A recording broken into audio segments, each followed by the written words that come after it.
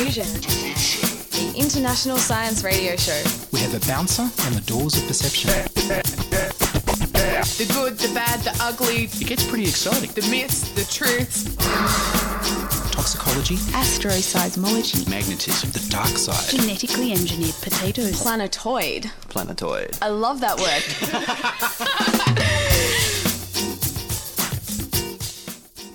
Hello and welcome to Diffusion. Sit back and relax while we inject weird and wonderful science directly into your brain. I'm Ian Wolfe. On this edition we mine some Bitcoin, build a $100 3D printer, and search for extraterrestrial life. But first up, here's the news.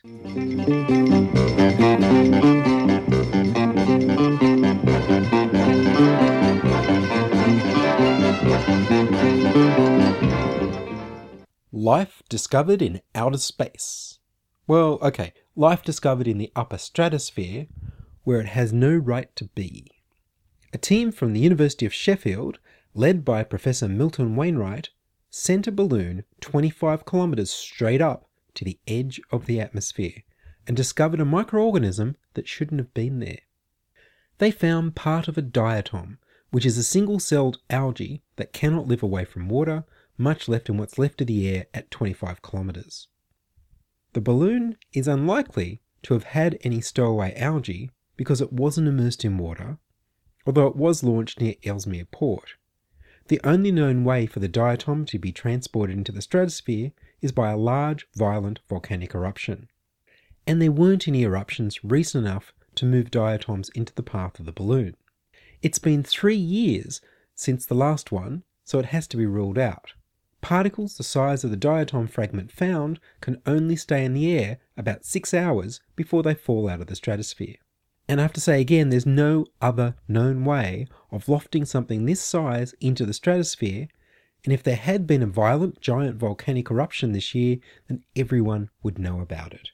Aircraft don't fly as high as 25 kilometres, so the algae couldn't have hitched a ride on them, and if a volcano had erupted, no aircraft would be flying. That leaves few alternatives. Either there's an as-yet undiscovered way of transporting single-celled algae from the sea to the stratosphere, or the diatom arrived in the stratosphere from the other direction, from space. The balloon carried scanning electron microscope studs, which were only exposed to the atmosphere when the balloon had gone up well over 25 kilometres. Before launch, the automatic drawer containing the sampling studs was cleaned, air blasted and swabbed with alcohol to make sure it wasn't contaminated with any life from the surface. The drawer was covered to protect the sampling studs from any organic matter that could land on it on its way up to the stratosphere. They first made a control flight without opening the drawer at 25 kilometres height, and the balloon didn't record any samples, which argues strongly against contamination from the flight or on the way back to the scanning electron microscope back at the laboratory. The team say in their paper, diatoms do not occur on pristine balloons, in laboratory air, nor are they associated with laboratory workers. Their paper is titled Isolation of a Diatom Frustule Fragment from the Lower Stratosphere, 22 to 27 kilometres, Evidence for a Cosmic Origin, and was published in the Journal of Cosmology. The panspermia hypothesis that life could evolve in space was first proposed by Arrhenius, a Swedish chemist, in 1903. He suggested that pressure from starlight could push tiny microorganisms from star to star. Sir Fred Hoyle and Chandra Wickramasinghe correctly predicted in 1974 that dust clouds in space were made largely from carbon and that organic molecules could form spontaneously. They popularised panspermia and suggested that life could have evolved in comets and gas clouds in space. And that microorganisms from space could be raining down on Earth, causing diseases and adding genetic novelty. Hoyle went further and suggested that microorganisms evolved in space before any life evolved on Earth, so that all life on Earth is descended from space-travelling microorganisms that seed the universe. In 2009, Stephen Hawking at an Origins of Life conference said that when humans explore space, we may find that life has spread from planet to planet or from stellar system to stellar system carried on meteors. Certainly meteors from Mars have landed on Earth, so why not from somewhere with life? We now know that extremophile bacteria and fungi can survive being frozen and irradiated in the stratosphere only to be revived when they return to Earth. In 1992, a series of orbital spacecraft discovered that extremophiles can survive inside rock powder in space, where they're protected from ultraviolet light. The powder would let them travel for 6 years before they died of radiation poisoning, so they need asteroids or meteors, a meter or larger, to keep them alive if they travel between the stars. In 2012, astronomers at Copenhagen University found a type of sugar in a distant star system. In 2013, NASA found some of the complex organic building blocks for DNA and amino acids in interstellar gas clouds. Way back in 2001, a similar experiment with a balloon in India detected bacteria and fungi in the stratosphere for the first time. Professor Wainwright thinks it's plausible that the diatom he found could have come from a comet instead of an unknown method of travel from our ocean to the stratosphere. The Sheffield team hope to extend and confirm their findings with another balloon ascent in October to coincide with the Halley's Comet-associated meteorite shower, when there'll be large amounts of cosmic dust in the stratosphere. Their plan is to use isotope fractionation to see if the ratio of particular isotopes in the organisms matches what you'd expect from Earth, or whether they've travelled from outer space. For now, the origin of this diatom is a mystery.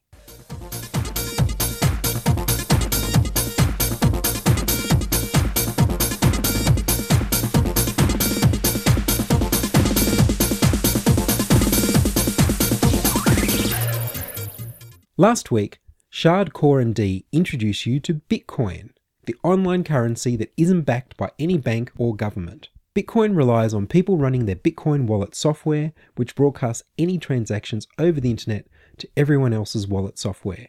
It's completely decentralized and it's enjoying a boom. People are buying Bitcoin in exchange for the government-backed money that everyone else uses, and more merchants are accepting Bitcoin as payment. A pub in Woolloomooloo will sell you beer for fractions of a Bitcoin. Bitcoins are currently worth 140 Australian dollars. The other side of the Bitcoin boom is Bitcoin mining. You can create new Bitcoins, new money, by running software that cracks the SHA 256 code that all our online banking and shopping relies on. The faster you can make your computer crack the code, the faster you can make money before the Bitcoin exchange rate changes. By cracking the code, you're verifying the Bitcoin transactions. At Dorkbot Sydney, I spoke to James Nichols, a mathematics graduate who's teamed up with a hardware friend and a marketing friend to sell hardware-accelerated Bitcoin mining machines. Me and some friends are doing this project on hardware-accelerated Bitcoin mining, where we're using sort of advanced specific chips and circuits that can optimally do Bitcoin hashing minimization.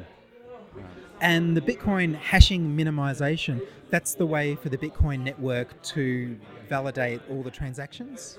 Yeah. So everyone who participates in the mining of Bitcoin is actually participating in bolstering the network of Bitcoin. So in doing this minimizing of the hashing routine, you're kind of verifying the ledger of accounts as it stands, and you're helping bolster the security of the network and preventing double spending and stuff like that. And in order to do this mathematical operation, minimizing the hashing, you've got to break a cryptographic code? Yeah, you've got to find a combination that minimizes what's known as the SHA 256 algorithm, which is a standard hashing algorithm that's used worldwide in internet banking and all sorts of stuff. And you just got to find a magic number that minimizes that, really. Yeah. And the way you're doing it is you've got a special purpose chip. Yeah. It's there's no way of mathematically solving this problem. There's no shortcut. You've just got to try all these combinations and see if they work. There's so it's what's known as a brute force problem. You've got to apply just brute computer force as much as you can. But the big improvement you can do is, of course, have optimized circuitry that only does that problem and nothing else. It's not generalized for a standard computer to, run your operating system or whatever. It's just a chip that just does that problem and does it really fast and really well. And so you're part of a team that are building a circuit board to run that chip. Yeah. Yes, that's correct. It's called the drill bit system. Yeah. And so the drill bit system, how much will it go for when you're selling it? About $100 for our small thumb drive thing, which at present will generate you about 0.1 of a Bitcoin-ish a day, which is about $10 a day or something like that. This will adjust quite a lot over time. But we're hoping to have this platform ready, in the next couple of weeks and then shipping in October.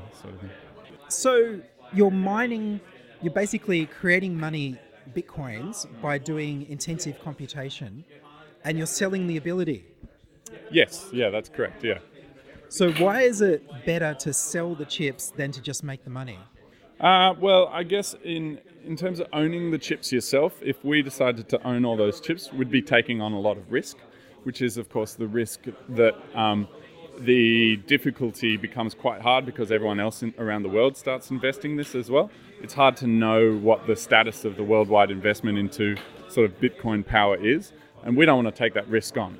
But heaps of people are quite interested in just, buying these small systems because, even if it doesn't pay off, your $100 or whatever isn't the worst thing in the world to lose. And there's lots of hobbyists who just want to have a bit of hashing power that they can mine some Bitcoin with, regardless of whether it's actually economical. So it's not really about an economical kind of proposition. So it does make sense for us to hold on to all the hashing power. And you had, when you were giving your talk, you had analogy to gold mining? Yeah. Those who make the most money in gold in a gold rush are the ones who sell the shovels. So that's kind of the principle behind that, right? You don't want to actually be the one putting all this money into setting up a huge gold mine. You want to just be someone providing the tools. That it's a lot more lucrative. Sounds fun to me. Yeah, it's a lot of fun. That's kind of why we're doing it, actually. Yeah. Thank you very much. Thank you. That was James Nichols, mathematician and programmer for Drillbit, a single-purpose computer for mining Bitcoins and turning electricity into money. For as long as the Bitcoin boom lasts. He's part of a team with Dan Stocks and Jesse Ricketson. You can find out more at www.drillbitsystem.com. I wonder who might gain from faster chips that can crack all known codes. You're listening to Diffusion Science Radio.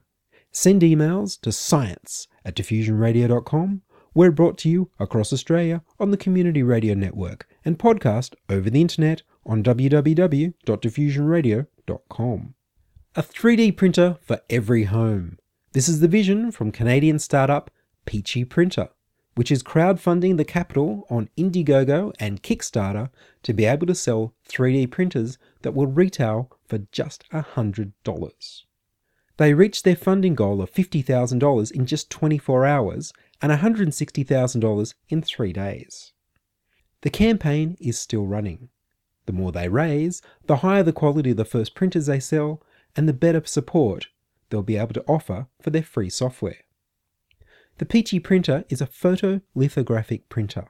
It uses a control beam of light to cure light-sensitive liquid resin into hard objects. There are a lot of crowd-funded 3D printers that have come out in the last year, aiming at making it cheaper for people to own and use a 3D printer. All of them to date have done so by redesigning their printers to make do with cheaper materials, being able to build smaller objects and printing at lower resolution. And they've all been FDM, fused deposition modelling printers, which means they have a roll of ABS plastic feed, which is melted at the printhead into a drop, and they're deposited a drop at a time, building up an object layer by layer of plastic drops. Like an inkjet printer, using plastic instead of ink.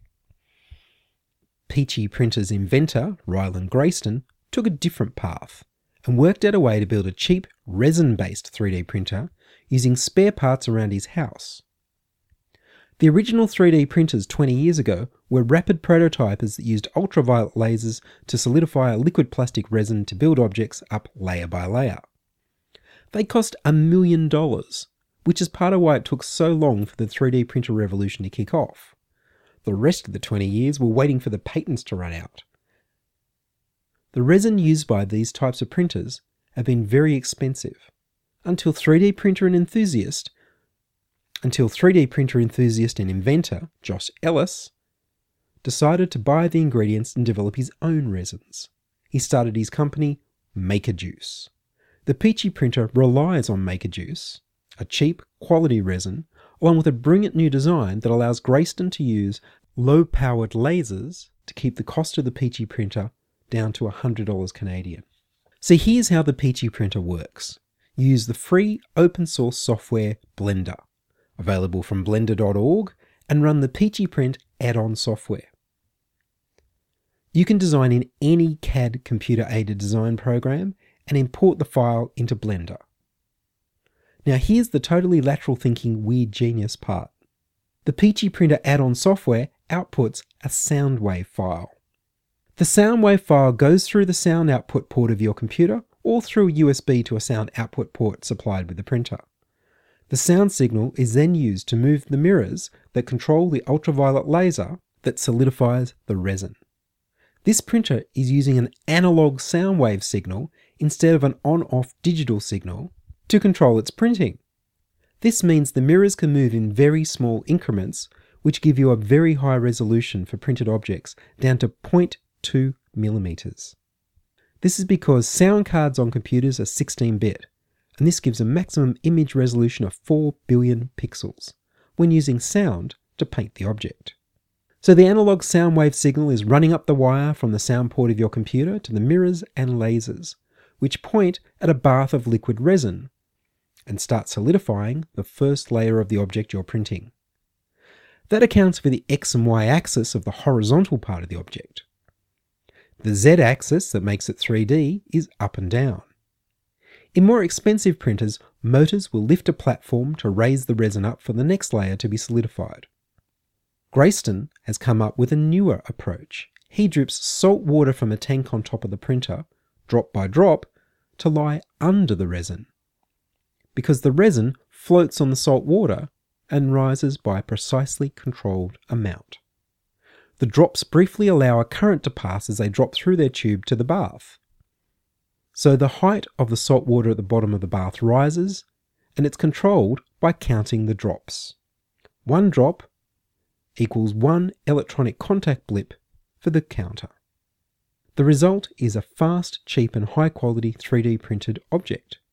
The size of what you print is determined by how big your bath of resin is. The bigger you build things, the further the laser has to travel to reach the resin, which will eventually give it space to become fuzzier, and so your object won't be at the highest resolution. Grayston wants to try printing a whole, full-sized, 5-metre canoe on a Peachy printer, and take it for a paddle. Peachy printers will also have an extra attachment on sale to make it into a 3D scanner, using your camera. You'll be able to scan and print objects in the same way you can now cheaply scan and print documents at home. They'll be selling kits you can self-assemble in an hour for $100, and printers that work straight out of the box for $400.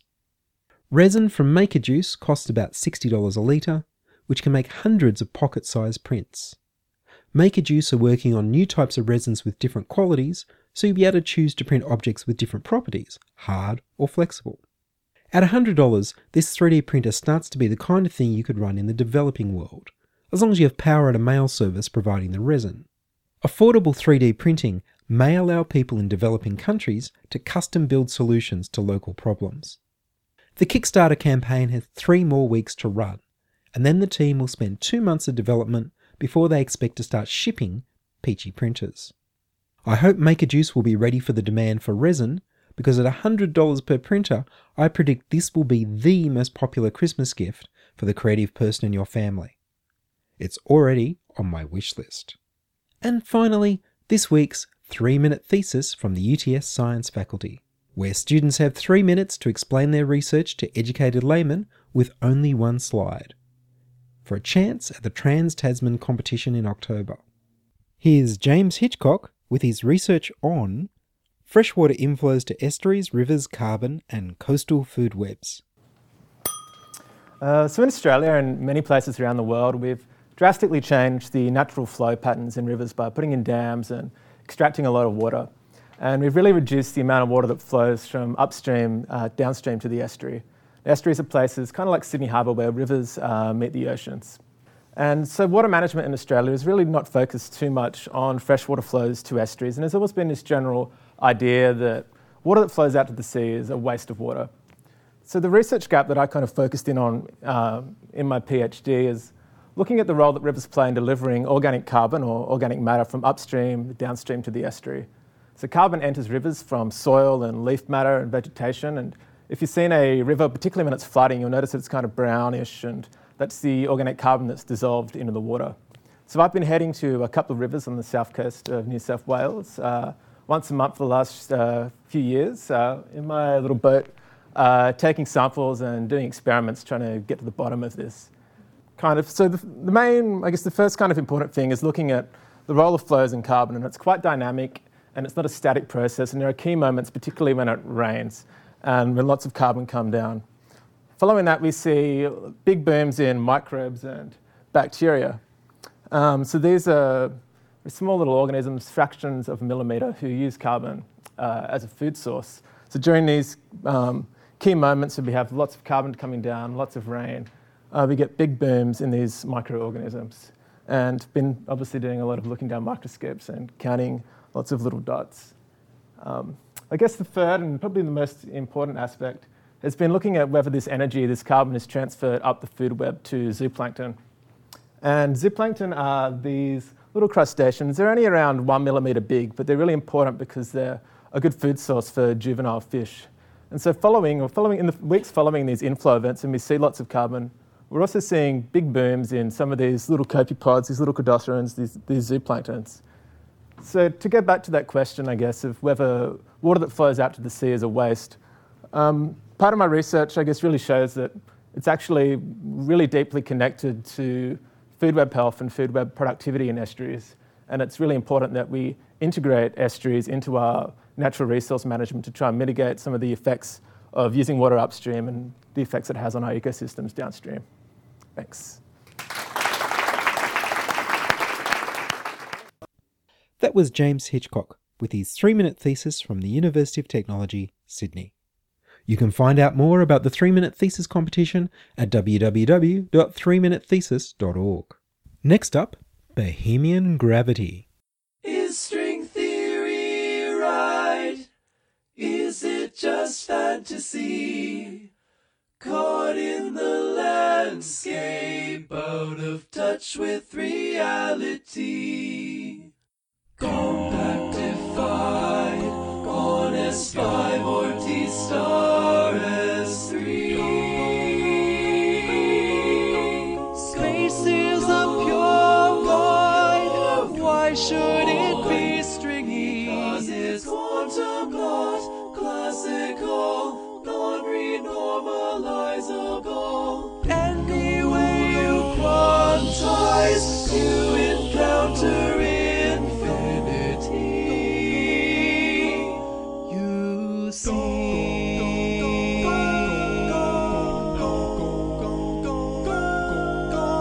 Quanta must interact via paths we understand, using Feynman diagrams. Often they will just rebound, but now and then they go another way. A quantum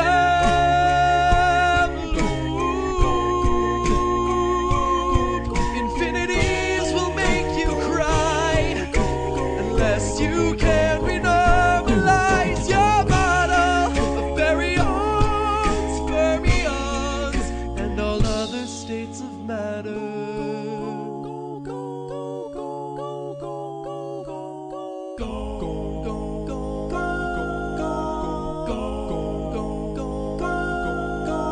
Curved space, the graviton can be thought of as a field, but these infinities are real in a many body loop diagram.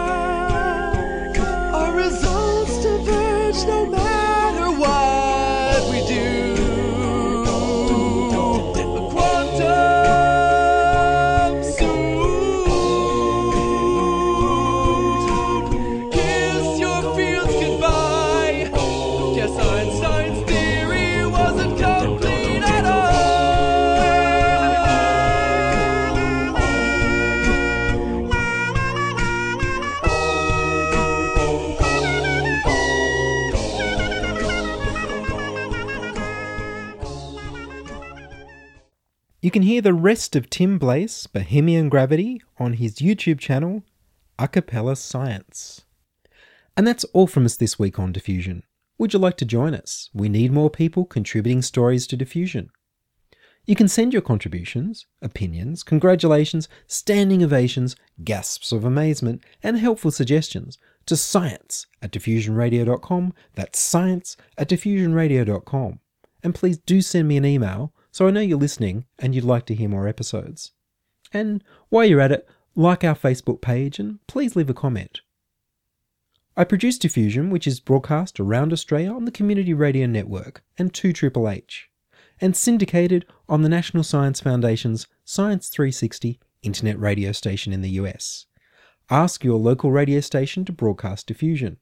Subscribe to our podcast on the Diffusion website, www.diffusionradio.com. That's www.diffusionradio.com. I'm Ian Wolfe. Join us inside your audio device of choice for more science wondering next week on Diffusion Science Radio.